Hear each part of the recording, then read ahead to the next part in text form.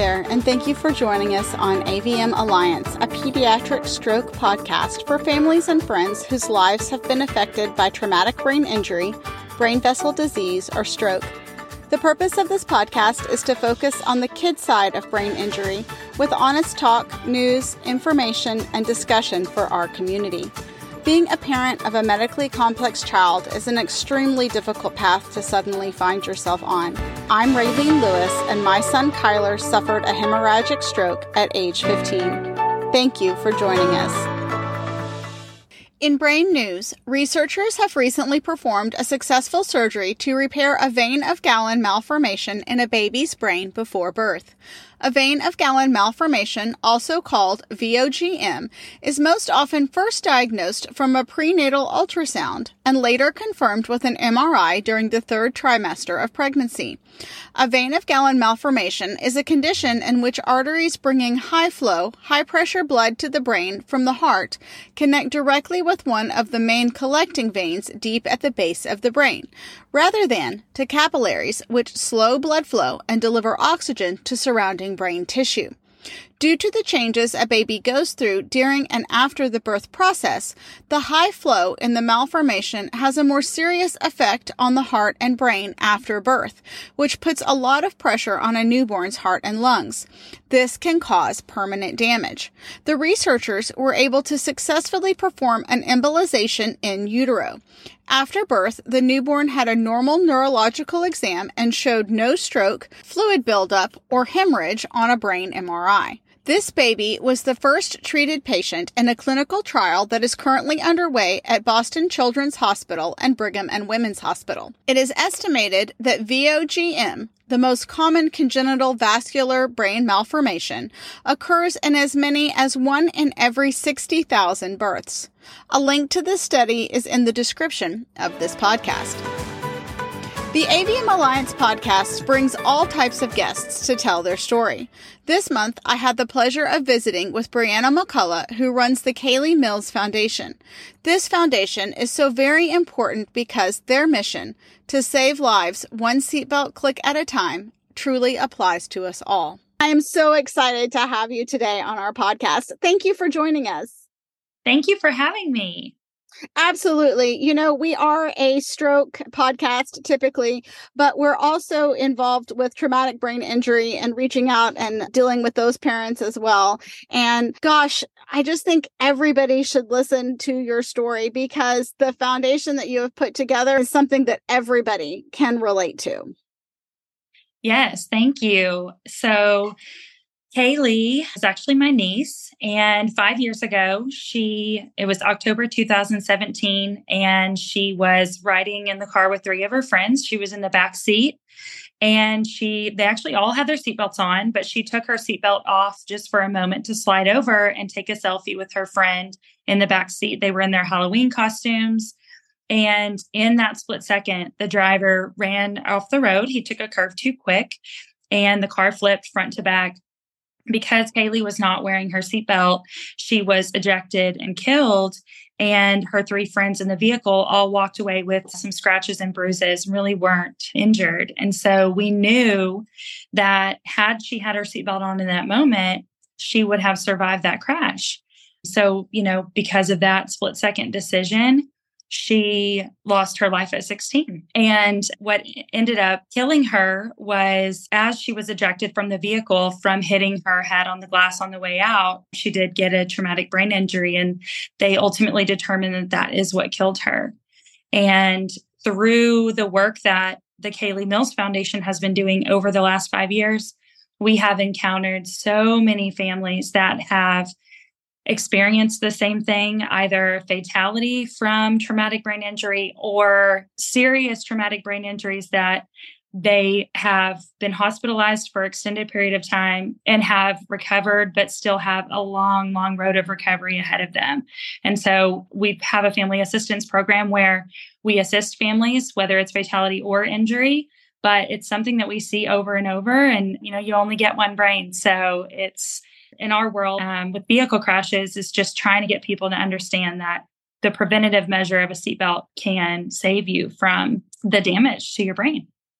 Absolutely. And I just have to say, I am so impressed with your foundation and everything that you're doing. I mean, seatbelt safety is just something we should all think about. Sometimes as caregivers, we're just trying to survive, and seatbelt safety, I'm like, I'm hurrying, I'm trying to get to the therapist, or I'm trying to make sure that we're taking care of things. And I need to look and say, hey, is the person that I'm taking care of, do they have their seatbelt? Do I have my seatbelt on? Because like you said, your niece, she was very close to home when this happened. Right.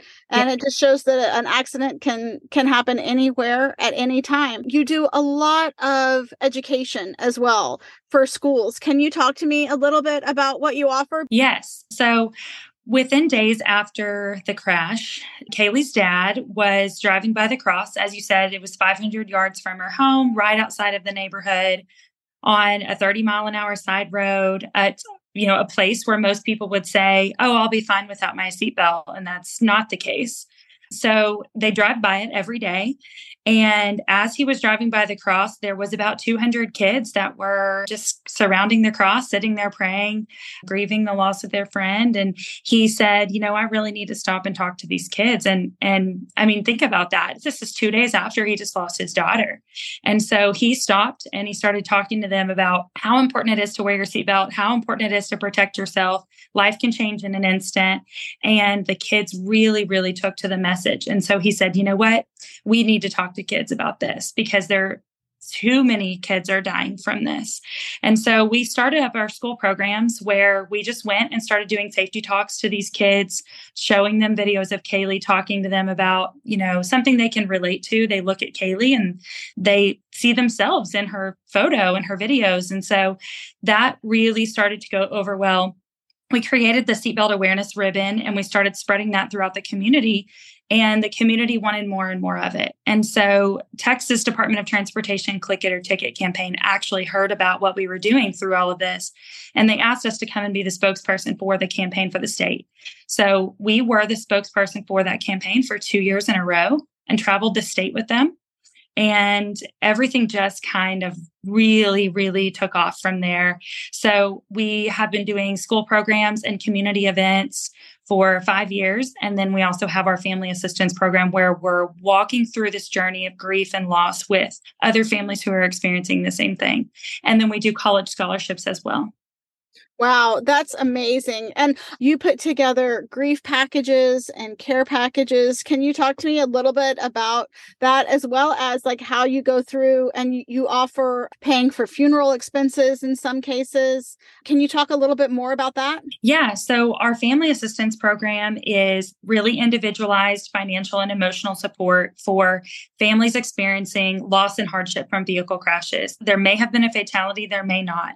So it could be funeral expenses, it could be medical costs, grief counseling, meals, maybe it's replacing loss of income while they're grieving or while they're with their loved one in the hospital. But it's also, how can we just be a support to these families because they really don't know what they need when when you're going through something traumatic, you don't really know what you need in that moment because your body and your brain adjusts and says, just focus on your loved one or grieving in that moment. And that's what we want you to do. So as an example, right now, we have a father who just lost his wife and baby in a crash. His 3-year-old is in critical condition in the hospital.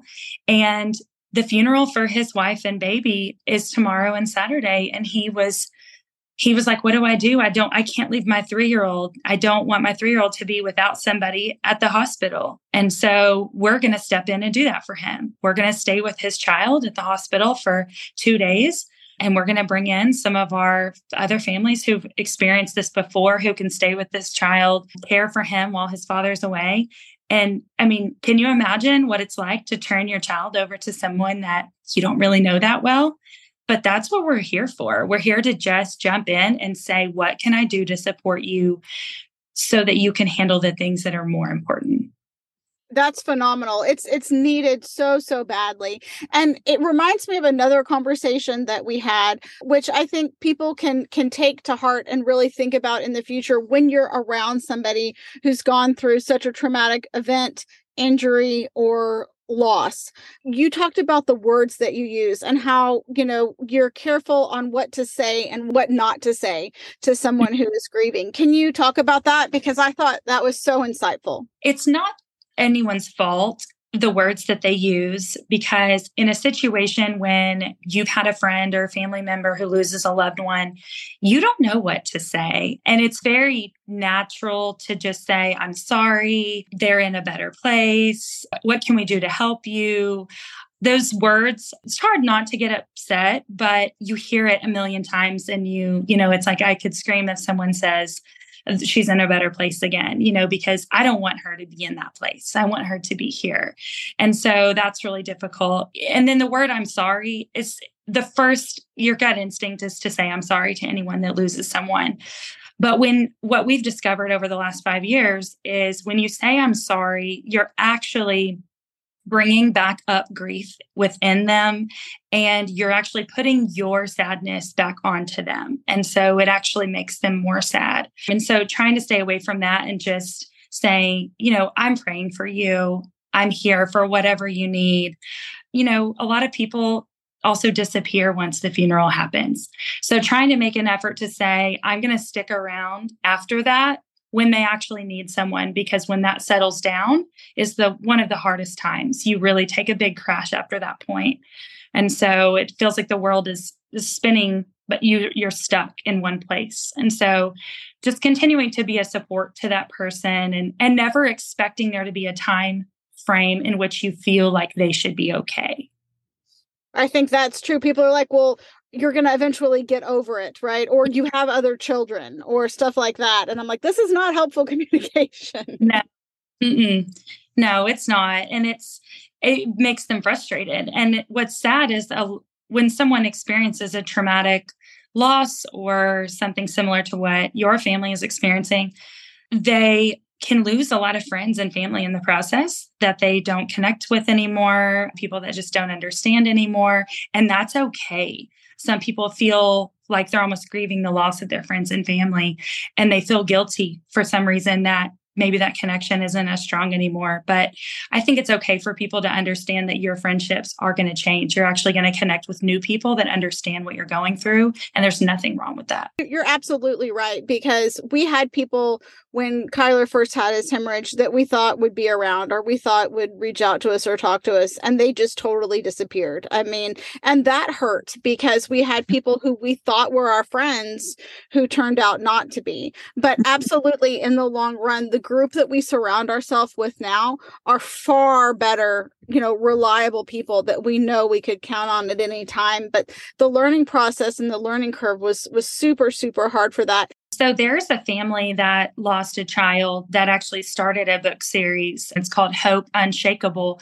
And they tried to tailor it to everyone in the family. So a lot of times it was just tailored to parents, and they wanted to have something for kids too. So they have Hope Unshakable books for siblings. If you lost a sibling, they have it for parents, obviously, that lost a child, and they have it for grandparents that lost a grandchild. So we send books based on what they need and the people, who in their family would like to have one. And then we also always send a Jesus Calling book as just a way for people to, lean on their faith in times like this, because if you don't have faith, I feel like the journey is very difficult. And then we send a clinging cross, which is a cross that you can hold in your hand when you just are feeling moments of sadness, loss, grief, fear, anger, whatever it is. You can hold that in your hand and just pray and just to remember that God is on your side. And then we send some things that may just help them this is for more of a in the moment right after loss. We might send candles, bath bombs, vitamins, melatonin to help them sleep. Really thinking about kind of the emotions that they're experiencing and how can we help ease that, even just for a moment. Tissues, things, just things that might comfort them for even just a minute. So it's just to say we care. We also send a list of resources for them, grief counseling, maybe a grief retreat. We send them a life after loss checklist, which is, if they've lost someone, there's a lot of things you don't think about that you can do, canceling doctor's appointments that might have been in the future that would be really painful if they called to check on that. So there's a list of things that you can actually take that list and assign it to someone who has said, how can I help? Give them the list and say, this is where you can start, and let them check off those things. So we have a list that we provide as well. And we also provide some links to how to write an obituary and how to plan a funeral so that people don't have to go searching for that stuff. It's just obvious that you care so much because you understand what the person is experiencing because your family has been there. And I think that's something that a lot of people who are going through a trying time need, is to know that, okay, I'm surrounded by other people who have been through the same sort of thing or who are going through the same sort of thing that I'm going through, because it's just so easy to feel alone during that time or to feel like nobody understands, right? Nobody could possibly understand, where I'm at or what I'm doing. Within days after when Kaylee's dad said, we really need to do something here, he said, what symbol can we use as something recognizable that could remind people to put their seatbelt on or to check on their passengers? And he said, there's awareness ribbons for everything. There's bound to be one for seatbelts. And he went looking for one and there wasn't. So he said, okay, well, let's make one. So the ribbon looks like a seatbelt. So it kind of goes around and then clicks in the middle. We chose mint green because that was Kaylee's color, her favorite color, and it's unique. And we really didn't ever find any other mint green ribbons. And so we started handing those out by the tens of thousands so that we could get them on vehicles and remind people. And that is really where the community said, this is really great what you guys are doing. And so now, our ultimate mission is to save lives around the world. And so we want that ribbon to be the nationally recognized symbol for seatbelt safety. So when anyone sees it, they immediately think, do I have my seatbelt on? Is everyone in my car buckled up? And ultimately we'll save lives. That's fabulous. And if somebody wanted more information, they wanted to reach out, they were like, hey, I want to donate to the program, or, hey, I want to see what materials you have to see if I can use them to help, my loved one, or to make sure my school knew about them so that you could come and talk to my school, where would they go? Yeah, our website is KaileeMillsFoundation.org, and that's KaileeMills Foundation.org. And all of that information is there. We have links for all of our different programs and how to request one. If there's a family who's been impacted by a vehicle crash that needs help, there's a page of information where they can actually fill out a request form for that, or just learn more or get the resources. They're all linked there as well. And of course, people can contact us on our website if they have any questions, and follow us on social media. Well, you are amazing for putting this all together, and thank you so much for all you do on that. Car accidents, they can be like that stroke, that line in the sand where it's all before or after the event occurred. And it's really nice to know that there's a group out there that's ready, willing, and able to support if you or someone is in that situation. And you never know what's going to happen, whether it's the driver of your car or somebody else that you have no control over. So protecting yourself and realizing that it's not always about you. It's not about a ticket. It's about your loved ones that will go on grieving forever when you're not here. And that pain is so undescribable. And so just protecting yourself and remembering that, to remind everyone in the car with you too, they matter. And just buckle up all the time, no matter where you're sitting, and remember to tell others. Thank you. Thank you for your time today. Thank you. In Chapter 11 of our focus book, Suffer Strong, Catherine says the world is missing something valuable if people are not able to recognize and use their talents and gifts. Pain is a platform, she says. The world needs more true and vulnerable stories of loss and struggle woven through healing and hope. Catherine explains that although it may not be an easy one, there is a path laid out for every person. It can be such a hard path that we may be tempted to quit or change course, but there is no need to waste energy calculating who is farther along in their path, or whose path looks easier or better than ours. She refers to a verse in Galatians in the Bible that says, "Make a careful exploration of who you are and the work you have been given, and then do not compare yourself with others. Each person must take responsibility for doing the creative best you can with your own life. Catherine says, in our search for our calling and purpose, the best place for us to look is right in front of us. Our limitations don't have to be our losses. They can be the avenues to our flourishing. If we have a pulse, we have a purpose, she says. We're here because there's more to life for us to experience, and more for us to do, and more love for us to give. When we have lived through suffering, we think the end goal is to be comforted so that we can be comfortable. But we are not the beginning or end of our suffering. This is why community is absolutely necessary. You do not gain a true perspective on all you have been given, and you are not able to do everything by yourself. So our deepest hopes and fears must be shared with each other.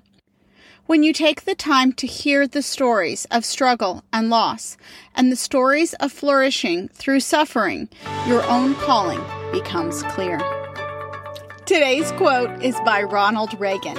We can't help everyone, but everyone can help someone. I always like to end our time together with a motivational song recommendation. I don't play the songs because of copyright laws, but there have been many times on this journey where a song really spoke out to me and helped me with my day. Today, I'm recommending you check out I Said Hi by Australian songwriter Amy Shark from her 2018 album Love Monster. Amy says it is a song she wrote as an anthem for anyone who is waking up every day, fighting for what they believe in, and challenging the universe. And as always, if you have questions, have a topic you would like to hear about, or a great song or motivational quote, don't be shy. Share it in the comments and let us know. And if you liked what you heard today, please go online and rate this podcast.